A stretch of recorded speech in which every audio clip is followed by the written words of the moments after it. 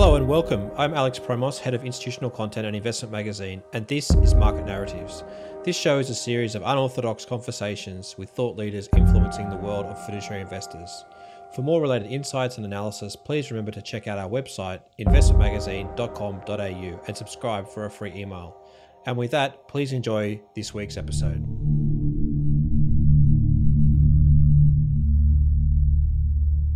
Today, I'm joined by Rob Petrini, who is the co-head of Performing Credit as part of Blackstone Credit. Rob, welcome. Alex, thanks for having me. So today we're going to be talking about private credit. It's been an incredibly fast-moving trend in the Australian marketplace. Can you maybe walk through what you do in the private credit market and what are your thoughts around this large increase in investor demand that we've seen probably in the last 3 years, particularly in the Australian market? Sure. So as you mentioned, I'm co-head of Performing Credit at Blackstone. I really focus on a host of different products, but all within the performing world. So companies that are performing well, moving in the right direction, and looking to make investments in those companies. So get to see really in my role a very broad swath of what's going on out there. And when you think about private credit, rather, it's really a pretty broad asset class. So it covers a bunch of different kind of funds, right? There's more senior-oriented funds, more junior-oriented funds, and it's been something that's been around for quite some time in various forms. But it's really taken off in the past 10 years.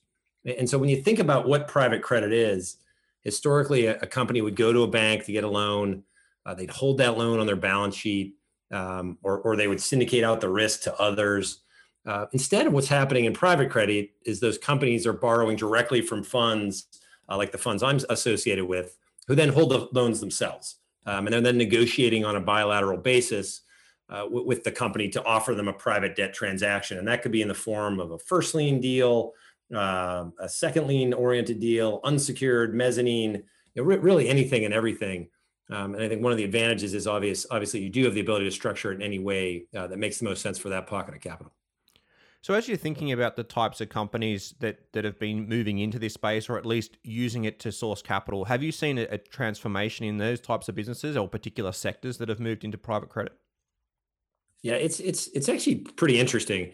So when you think about when private credit really took off, it took off during the global financial crisis, which makes a good amount of sense, right? Because you had the banks pulling out, no longer able to carry risk on their balance sheets the way they had been historically, and really moving away from the debt markets. And the reality is, in the United States, we've actually seen the number of financial institutions decline something like 69%. Since the mid 80s. And so where private credit first made inroads was in smaller deals, in middle market deals, where the banks just weren't focusing on it at all. And then over time, what you saw is an expansion of that. And so the reason you've seen that expansion is I think private credit brings a lot to the table, and that's probably a good discussion to have. But there's a lot of things that they can provide, we can provide in private credit that are harder for a bank to provide directly to issuers. But we have in fact seen the market start to expand, particularly into some of the larger companies. And it's an example of kind of the lower end of the market from a size perspective, actually innovating and then delivering that up to some of the larger companies as they saw some of the advantages. And so what we're seeing today is much larger transactions in general, as some very large sponsors and some large companies are actually looking to get the same benefits out of the private credit market that the middle market and lower end of the market have been doing for some time. So as you look at the types of deals that are being done, you mentioned about the private credit space provides more help to the people that are looking for money. What does that look like? Is it the flexibility? Is it the ability to work more closely with the issuer versus a traditional bank? What else is being offered that makes people go down this particular route to take private credit versus just doing a public offer? Yeah, it's a good question. Ultimately, I think there's a number of things that we bring to the table, and every situation is a bit different. But speed of execution is a good example. We have the ability to control our own process and really get things done on a timeline that can be pretty well refined. Certainty to close. We're investing for our own account, right? And so we don't need to go out and syndicate debt, for example. We know where it's going to go. Structuring flexibility. we're not really tied into a specific structure. We have a bunch of different funds, and the private credit universe has a bunch of different funds that can really solve a whole host of different products and really be more creative. Now, one of the other things I think that we've seen over time is a lot of the parties who are accessing the private credit market repeatedly, they really appreciate the fact that they're dealing with a single sophisticated holder. And that's a holder who has a partnership mentality, right? Because they're going back into the market repeatedly, dealing with the same parties again, and their reputation is important. And so you get into a difficult situation, that party's a lot more likely to be rational, and that ultimately leads usually to a better outcome for everybody. And then there's a lot of smaller things. It's candidly less distracting to management teams because there aren't things like a roadshow or rating agency presentations that need to get pulled together. And then finally, what I would say, we're looking to ultimately not be just a commodity capital provider. So in a lot of instances, we're able to bring expertise to the table that's pretty differentiating. Maybe it's a diligence angle or operating knowledge or access to other parts of our portfolio, but really trying to position that private capital as differentiated and not just the cheapest capital provider. That was my next point, which is around whether private credit is actually more expensive than public, and you've given an example of not just being commodity capital, and there's other sources that you can almost sell towards as well. How, I guess, for potential companies that are looking to issue via the private space, is there a potential sweet spot for the size of loans that are done via private versus then going to the public market?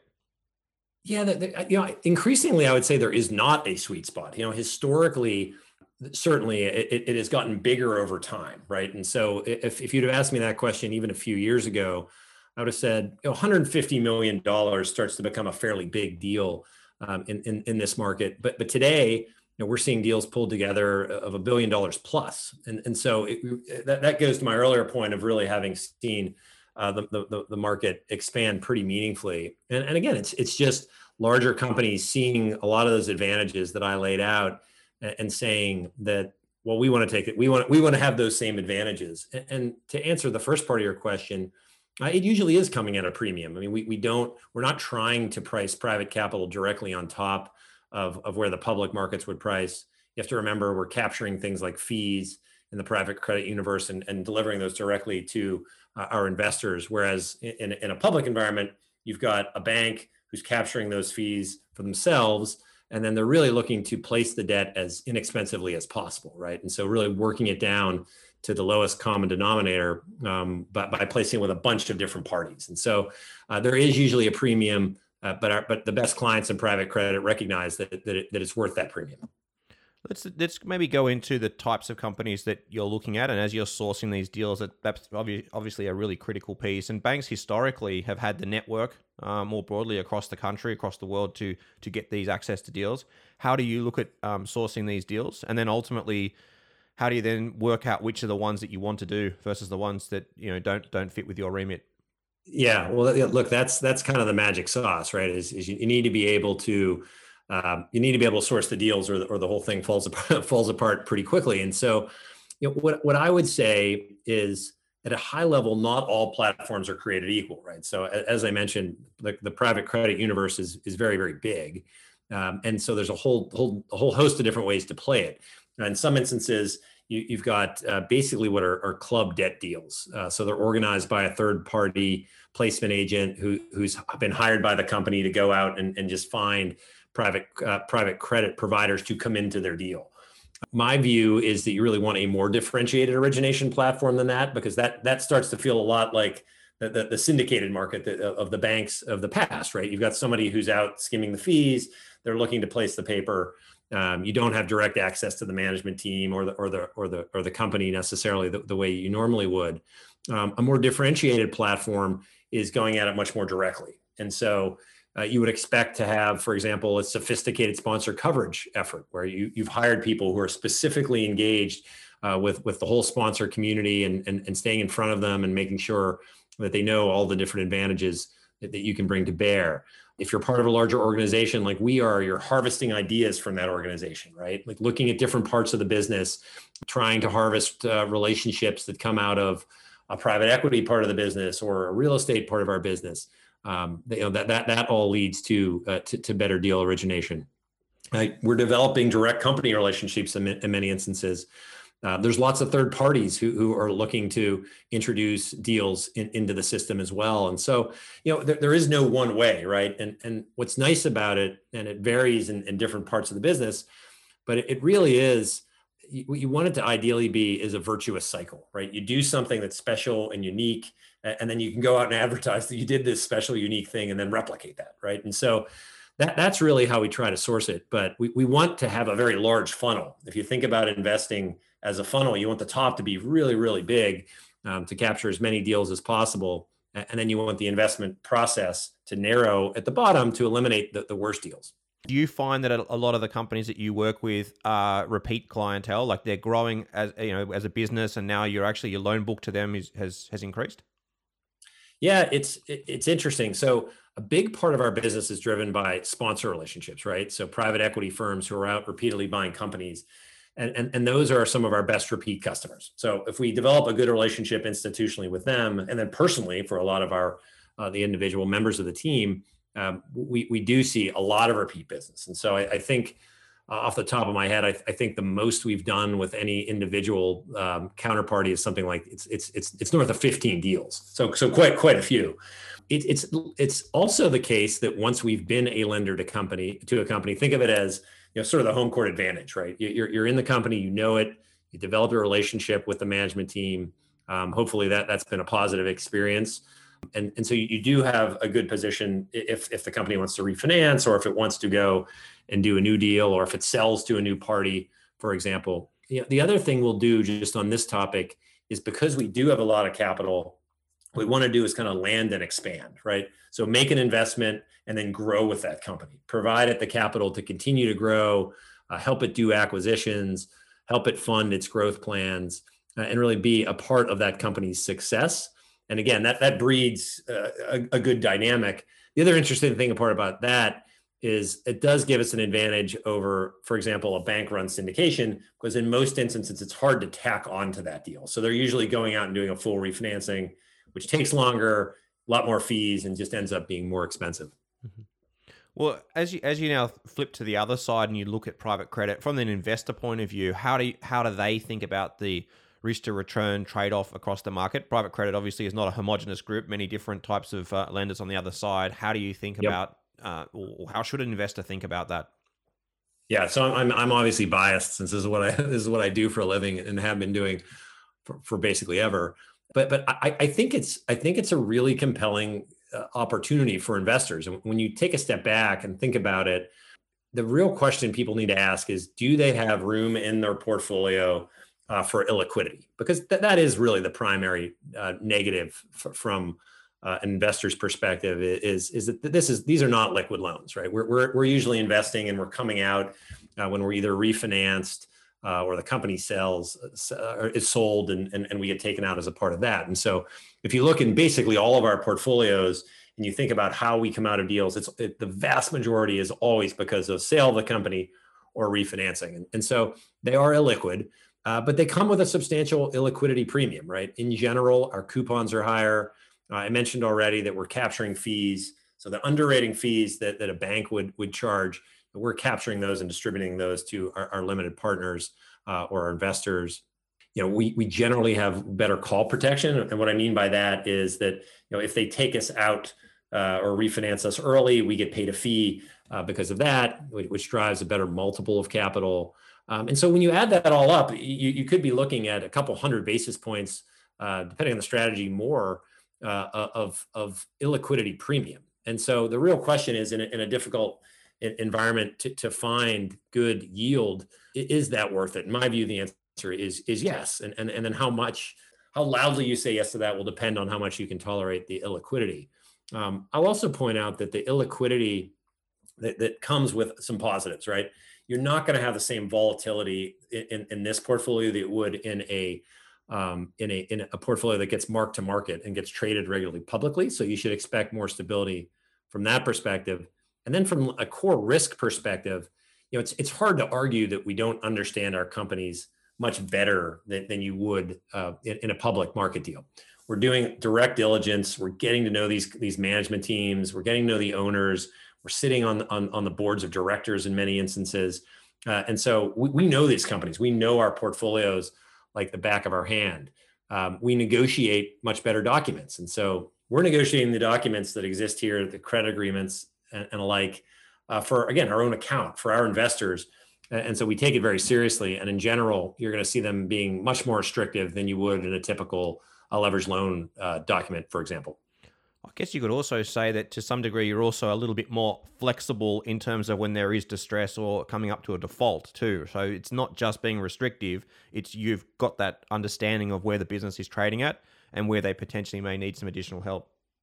I think that, look, I think that is a really good point. The reality is that a lot of the time when you see carnage in restructurings, it's because people make bad decisions, right? And so, we're not we're not obligated to make bad decisions. We don't have a structure which forces us to do things that are economically irrational. We understand that what's going on with these companies. We understand when they need money or when they just need time or space. I think COVID has been a great example of that, right? Where we were in a completely unique environment, and a lot of our portfolio companies across the platform were in a period of not really knowing what to face, because nobody knew what was ahead of us. And so I think acting in a thoughtful way has really differentiated us with a lot of our clients because of that. And I think it's going to lead to much better outcomes at the end of the day. You mentioned the issues around COVID earlier last year. I'm curious to get your thoughts on terms of what was March and April 2020. Was that just a dislocated market, or was that just an opportunity for distressed credit to really to prosper, I guess, as an opportunity set? Yeah, well, look, it was unique in my career. I've never seen anything like it in terms of just the speed with which things went down. You're obviously facing an environment where a person I know phrased it best is like, not only am I worried about my portfolio, but I'm worried about my health at the same time, right? So there's a lot to deal with, and you were seeing the sharpest operating declines in some of our portfolio companies that any of us have ever seen. So very, very, very unique, and the markets reacted accordingly. It was definitely a stressful time to be an investor. You saw a lot of capital raised during that period, and a lot of that capital was really raised with the notion of being distressed focused. That is not, you hear it in what I do. I'm on the performing side. Now, that doesn't mean we're not doing opportunistic investing. We are in fact doing opportunistic investing, but we don't really focus on companies that would, for example, be deeply impacted in a potentially permanent way by COVID, right? If the company trades off, or if there's an opportunity to invest at an opportune time that otherwise wouldn't exist, well, that's great. We want to take advantage of that for sure, but we don't want to be taking core operating risk. And I think a lot of the capital that was raised was really focused on investment grade, was really focused on distressed, quite the opposite.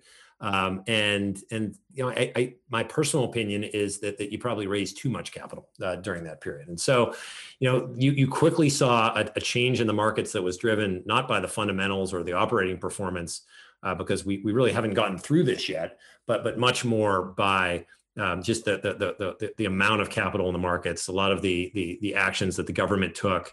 And so I think there was a period of time that was much shorter than probably almost any of us would have forecast, where you could have made some pretty compelling opportunistic investments, but that turned around pretty quickly.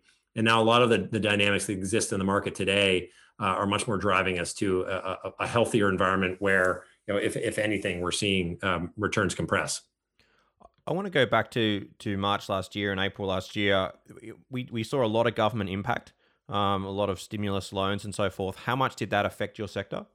Well, I think where it affected us, so there's a couple different ways. When you kind of look back and think about what we were doing at that point in time, there was a lot of soul searching and individual company analysis within our portfolios of what companies could benefit from direct stimulus, right? So take the aerospace industry.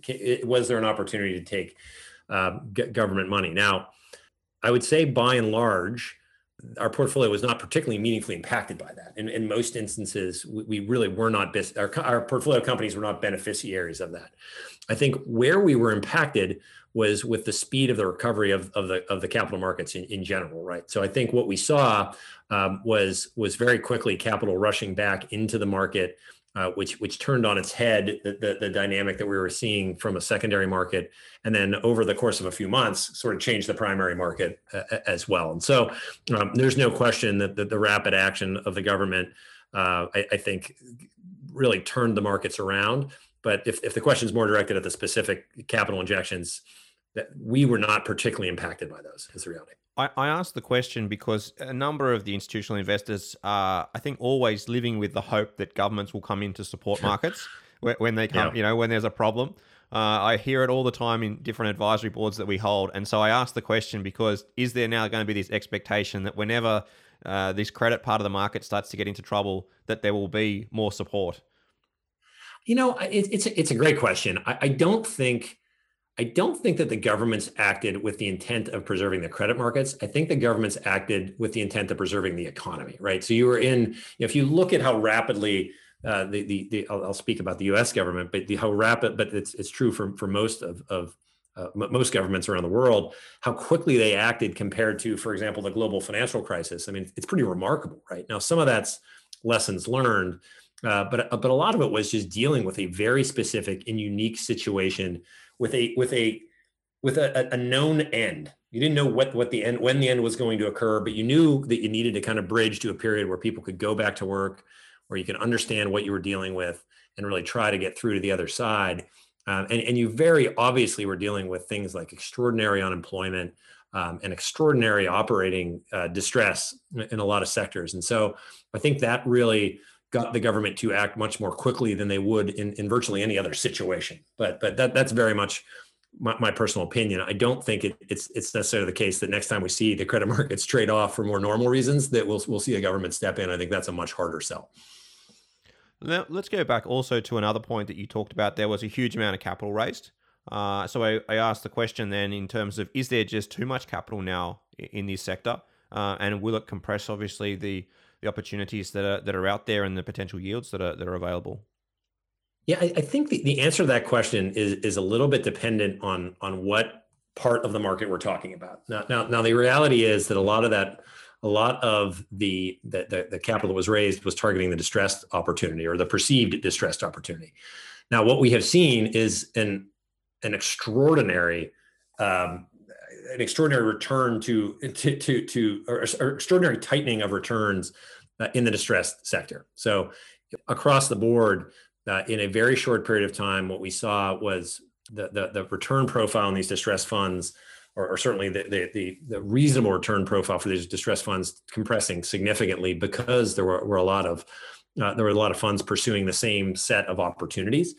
And so, when I look at the distressed markets today, they're candidly quite hard. You're just not getting any kind of meaningful premium for taking operational risk that makes sense to me. And so, I do think you've seen too much capital raised in certain areas. When you look at something, for example, like regular way direct lending, that's a much different story, where we're really seeing direct lending continue to take share from regular way bank lending. In that part of our business, as an example, we've never been busier, and we're seeing terrific opportunities across the board. And that really is because you're seeing a secular shift in that market to just kind of natural growth. So the answer to the question really varies depending on where we're talking about within private credit. But I think there's little question that this distress has come under undue stress, if you will. Let's transition to another really big issue, which is around transparency. And I wanted to ask if there's any sort of material differences between sort of the public and private issuers, particularly now as there's more and more focus on the environmental, social, and governance concerns that many of the institutional asset owners are more and more worried about. Yeah. Look, I think one of the big advantages that we have as private credit lenders is that we do get more information. So taking a step back, I've talked a little bit about how the diligence process is so much more detailed, right? We're spending months with the company before we invest. Well, those relationships we develop, they continue on after we make the investment. And we are typically a part of the board of directors, for example, whether that's as a board observer or a board director, or actually having a board of director seat. But in almost all instances, we do have some presence.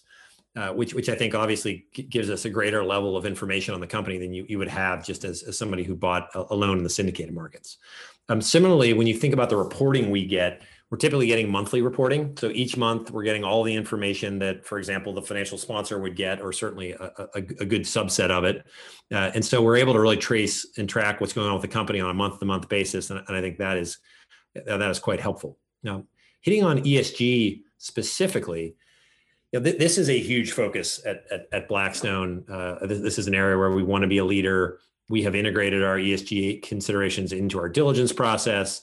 Every investment committee memo includes an outline of ESG considerations and really highlights all the concerns, if there are any, and positives, if there are any. We've worked it into operational processes. We have operational folks who help our portfolio companies be better at ESG. And so this is something that we really take very seriously. I think it's something we can certainly continue to do better on. It's something that we will continue to do better on. And you said it. It's amazing the dialogues I'm having today, the frequency with which this topic comes up is amazing compared to what it was even a few years ago. And so this is going to remain something that's very important.